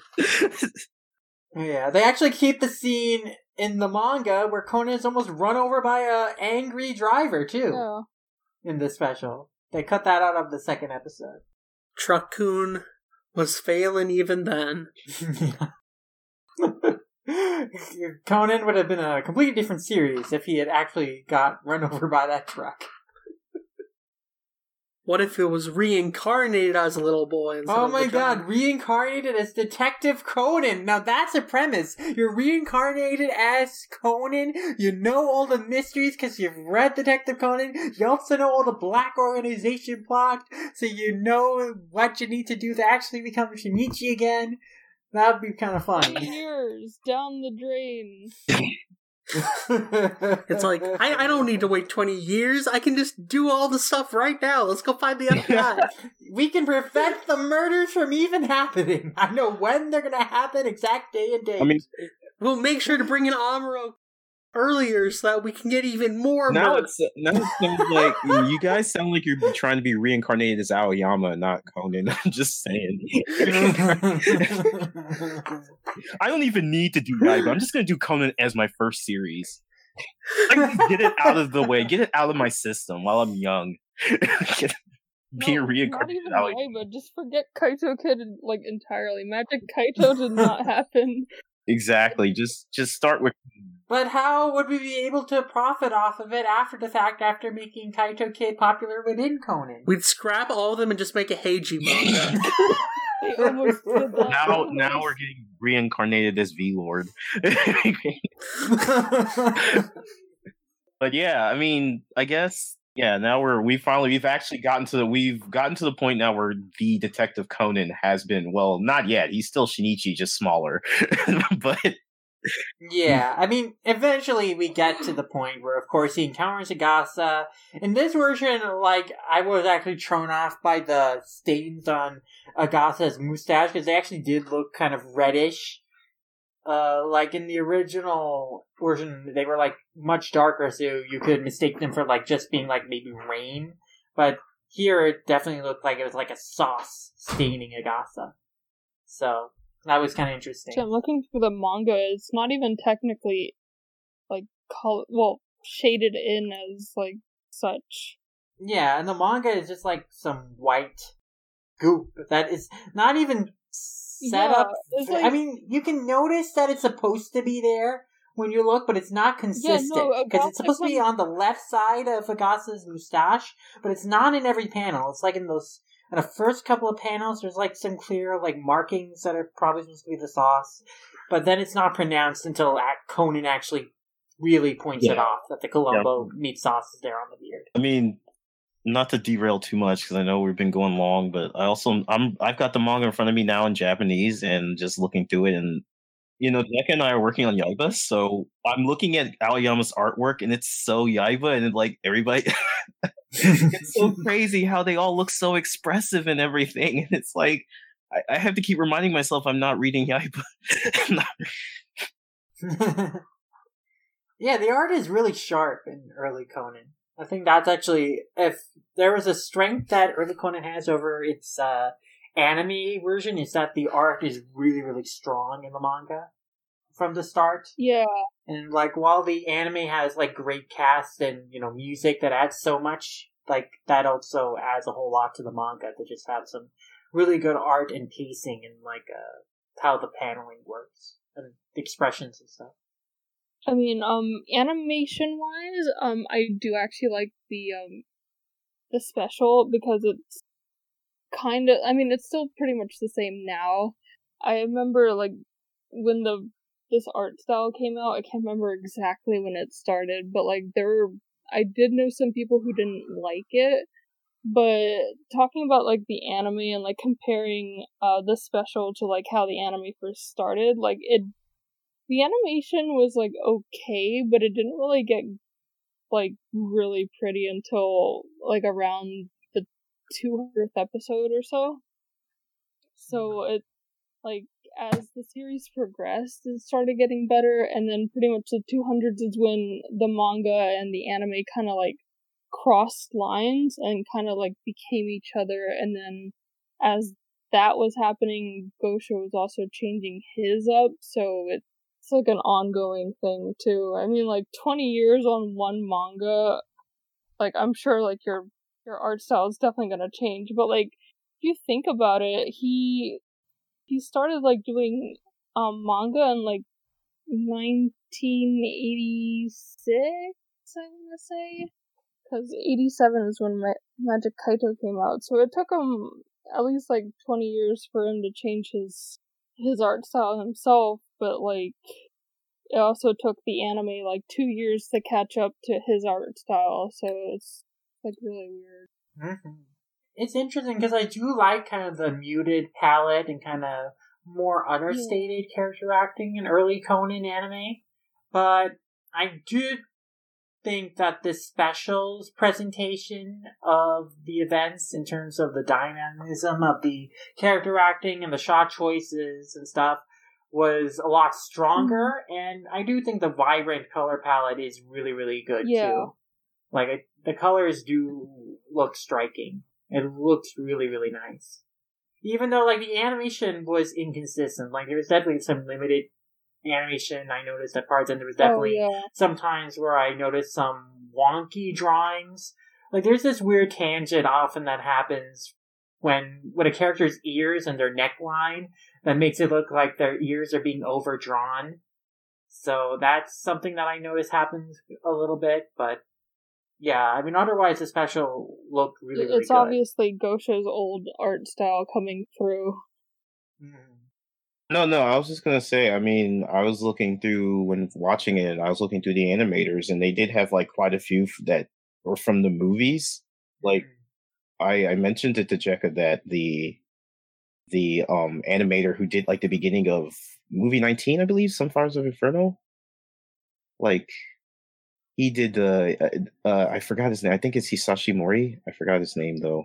But he did a scene, and I could definitely tell which scene he did. He did the karate tournament, because he has a very dynamic flair for stuff. Because like, if you have seen that movie where Kaito Kid like sneaks in, and I mean, it's very, very well animated in that movie, and it's all Hisashi Mori. But Hisashi Mori, I think, did the he definitely did the karate scene in this one. And yeah, the animation for this one was good. I mean, it's not what you, for a 2-hour special, I was expecting a little bit better, but don't get me wrong, I'm definitely not trying to say it was bad, but like, yeah, it was definitely more in line of like a long TV episode and less like a movie, despite it being as long as it is.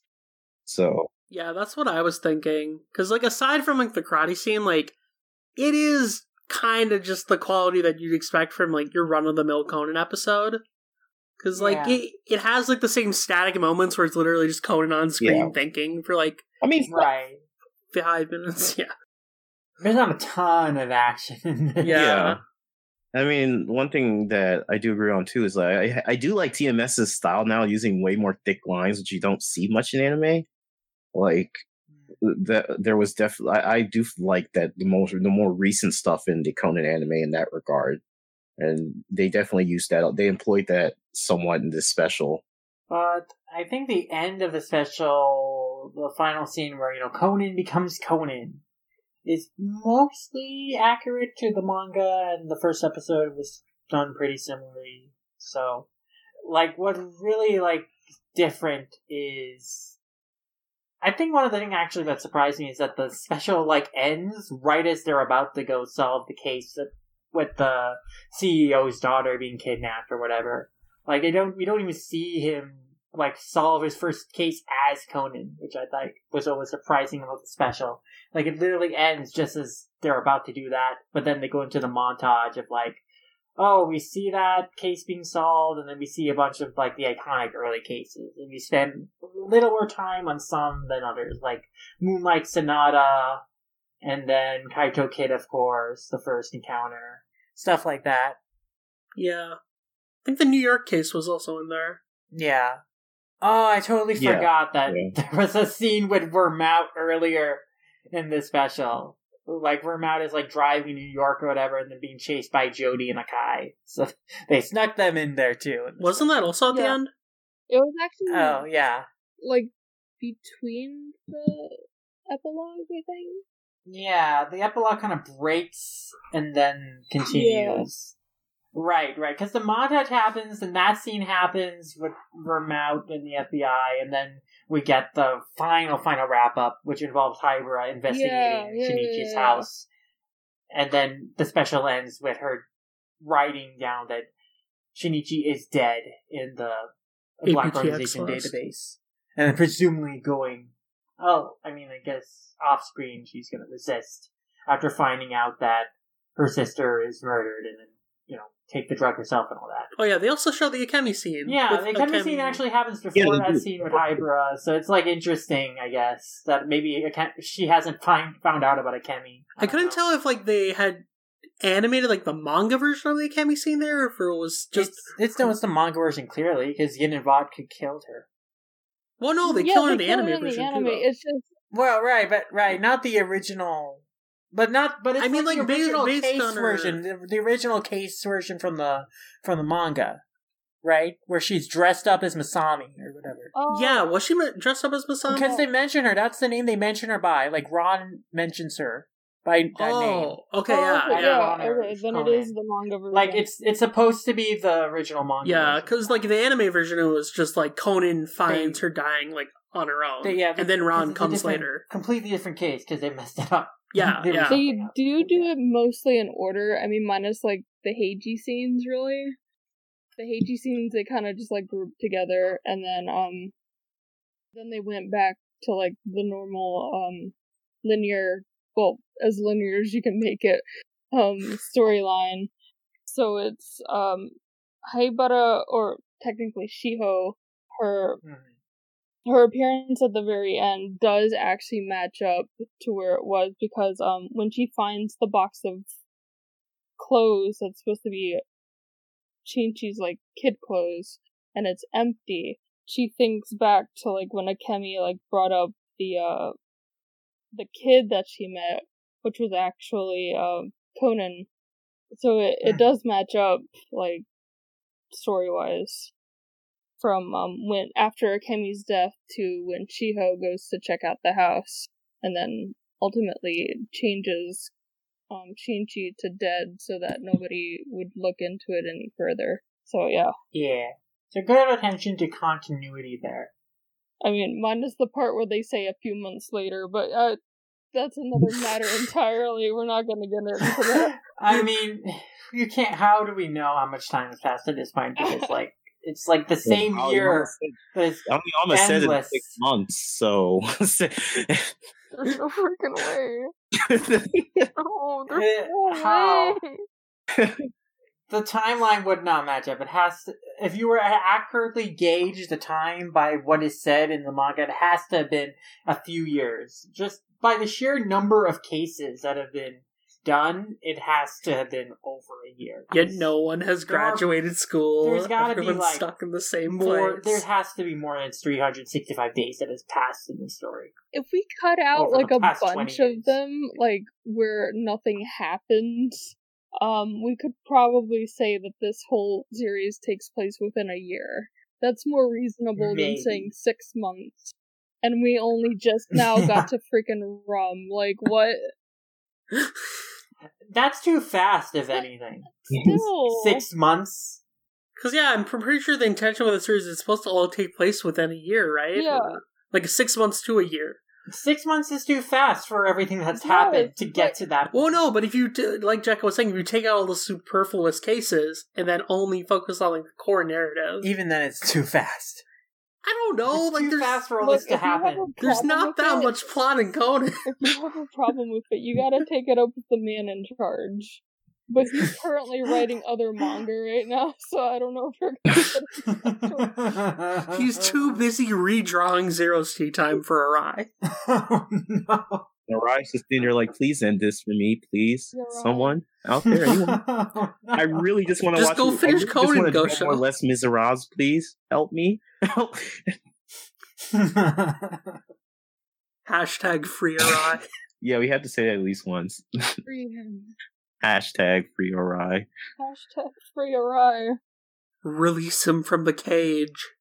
from Gosha's Yeah, but I basement. like that montage at the end. It's kind of nice to get, like, snippets of, like, iconic early moments. Yes.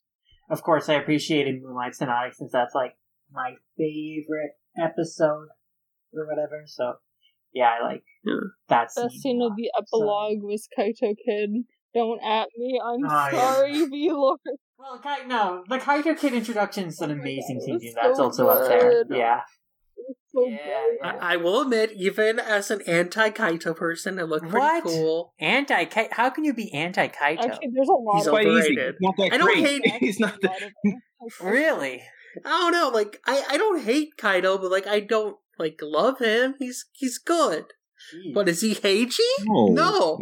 Well, I am glad that the film begins and ends with Hybrid scenes because she is the best character. Yeah, Hyber is amazing. Yeah, I can live with that.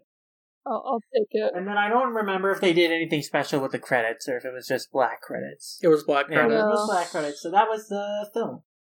And yeah, there was a lot to enjoy. It was very nostalgic to revisit. It was great to revisit in a new way with a great new English dubcast, and I hope to see in more projects. I mean, we're definitely going to see them in more projects thanks to, Zero and the Force are coming out. I'm sure Crimson Love Letter and more movies they will dub and release.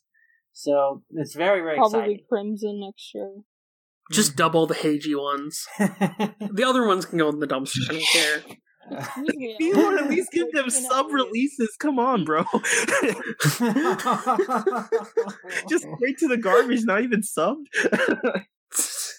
Fine, we'll give them subbed. All right. Well, any other final thoughts on the film and the dub? It was good. It was actually very good. Yeah, no, this was. By the way, the epilogue was actually the inspiration to my Christmas AMV from 2018, yeah. And that was also the Nice. yeah, that was the last AMV I released. But like, yeah, because the epilogue was kind of like, it reminded me of like why I got into the series in the first place, and I think most of the special was kind of like that too. So that's probably like the biggest thing I enjoyed about that. It was, I know like I'm still pretty fresh on the series, but I mean I've been in it for like almost a decade. Yeah, that's a pretty long time. A long decade, but a decade nonetheless. But yeah, like watching it and like comparing it, because okay, I'm gonna admit I'm not really a big fan of the series of what it's become, but like watching this and seeing like the good old days of what the series used to be, actually like it's like the biggest thing I enjoyed out of like Conan. So it's yeah. Words. Yeah, I mean, if this is like what we should expect from like, I guess a dub of Conan moving forward, I'm completely that fine with too, it yes. at this point. And yeah, episode 1 itself is good. If you aren't like into Conan yet, I'd say it's probably worth watching. It will spoil a few things, but honestly, like, you shouldn't be watching Conan for the plot. The plot is just kind of a bonus. So yeah, I'd say give it a shot. Go buy it. Definitely. Support this release so we can get even more dubbed Conan and spark the return of the Detective Conan, a revival of the great detective in the United States. Yeah, I agree with that. I mean, even as somebody who's like only sort of loosely following the series in all admittance. Like I'm in it for the Black organization, and since I haven't been around lately, I'm kind of yeah. But Sakaki, you poor soul. I'm happy to see that they're giving Conan another shot, and from what you guys have said, it sounds like people are taking to it. I mean, definitely as on the blog or on the blog and the Twitter. Even just, reporting that one is coming out and, showing off my copy of it, I got a lot of responses from people. And even some people were like, hey, when are you going to review this? So it's good to see that despite its length and despite its kind of rocky history, that Conan's still got a really, enthusiastic fan base. Definitely. And yeah, I think that about wraps up our coverage of the film. And to learn more about Conan, Aoyama, Shonen Sunday, and Shogakukan related stuff, check out again the weekly Shogakukan blog and Twitter run by, again, our good friends Sakaki and Jekka. Yes, you can check us out at WSS Talkback on Twitter and WSSTalkback.blogspot.com on the blog itself. So we talk about anything Shogakukan, but being that Conan pretty much runs the magazine, it's almost exclusively a Conan Twitter. But yeah, or Takahashi, one of those two. Can't go wrong with either one of them. But yeah, that's what we do. I mean, Cheka and I, as I mentioned, we also have what was the Ahotoxin? What was the tag? Yeah. Ahotoxin, that's HAOTOXIN 4649. 4649. Sorry. But yeah, there's a Conan reference, and you think I would remember this at this point, and I didn't. Clearly, you need to add more Yaiba chapters. That'll help your. Oh my god!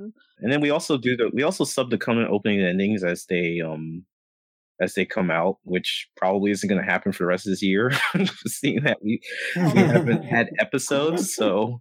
But you can see, like, the most recent one, Maka na Kiss, with the greatest Conan Para dancing known this side of the anime for, like, 20 years, or, like, 10 years, so...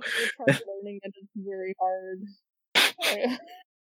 It's, like, compared to, opening 9, which was Kuiwa through Shock Suspense, that one he's just moving his hands. This one he moves his legs and his hands, and I'm just like, I'm not fit for this. Sorry. Off topic. Yeah, no, we do that, and I mean, we are trying to branch out into other stuff. I mean, we subbed the major second open and ending. Hopefully, maybe we'll get another one. Although that was kind of a nightmare because they decided to take away lyrics on screen from us. So, but yeah, we're doing stuff. So definitely check that out if you're into, if you read the blog stuff and you want more Jikaki action, that's a place to check out. That's your couple name, Jikaki. You just shipped yourself. Gotta own it now. I didn't come up with it. Our friends did, actually. So I can't take credit. I can't. Yeah, but where can they find your individual Twitters or whatever? Mine is Jekka1021. I also have a YouTube, which again, like I mentioned earlier, I don't actually really make AMVs anymore. I'm like half retired from that. But if you want to check out my YouTube and like check out all my Conan AMVs, I made a lot of them. Please check those out. Nice. And Sakaki? You can find me at Kirobon, at KIIROBON on Twitter. Like Jekka, I used to translate manga, but now I'm pretty much like completely dedicated to advancing the cause of Sunday. That account is where I just go to complain about life. So you could pretty much just ignore it. Just focus on WSS Talkback. That's where things are really interesting. Awesome. And VLord, you also do lots of reviews, including Conan reviews. So you got one that came out recently. Yeah. Where can people find your stuff? Yeah, people can find me on Twitter at VLordGTZ. I usually just talk about on there whatever I'm reading, which is usually manga. and then me tweeting in the middle of the night because I don't really sleep. But as far as my reviews go, you can find my manga and light novel focused reviews over on all-comic.com, like Lum just mentioned. I put out a review of Case Closed Volume 74, so check that out. But I also write Toonami-related articles and anime reviews for ToonamiFaithful.com, so check out those too. But aside from writing, I also host the Demon Slayer podcast, and you can find those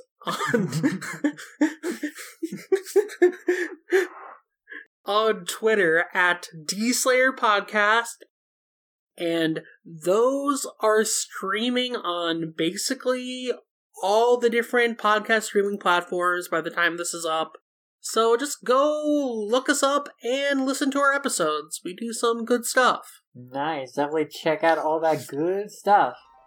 And as for me, you can find me at Slum Ramiyasha on Twitter. You can find me at Slum Ramiyasha wherever I am, be it Annie List, Animation Revelation.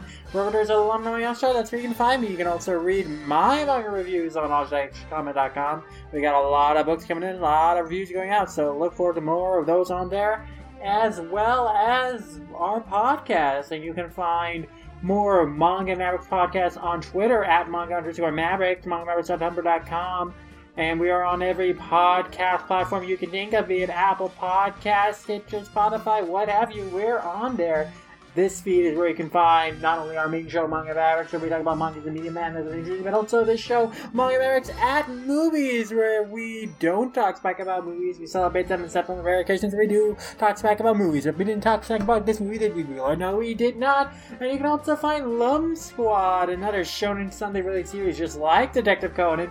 In Lum Squad, I cover Urusei Yatsura with my good friend AC Fada himself, leader of the hashtag Daily Lum Twitter, and yeah, it's a monthly show where me and AC discuss all things Urusei Yatsura. We explore the wonderful wacky world of the Takahashi series.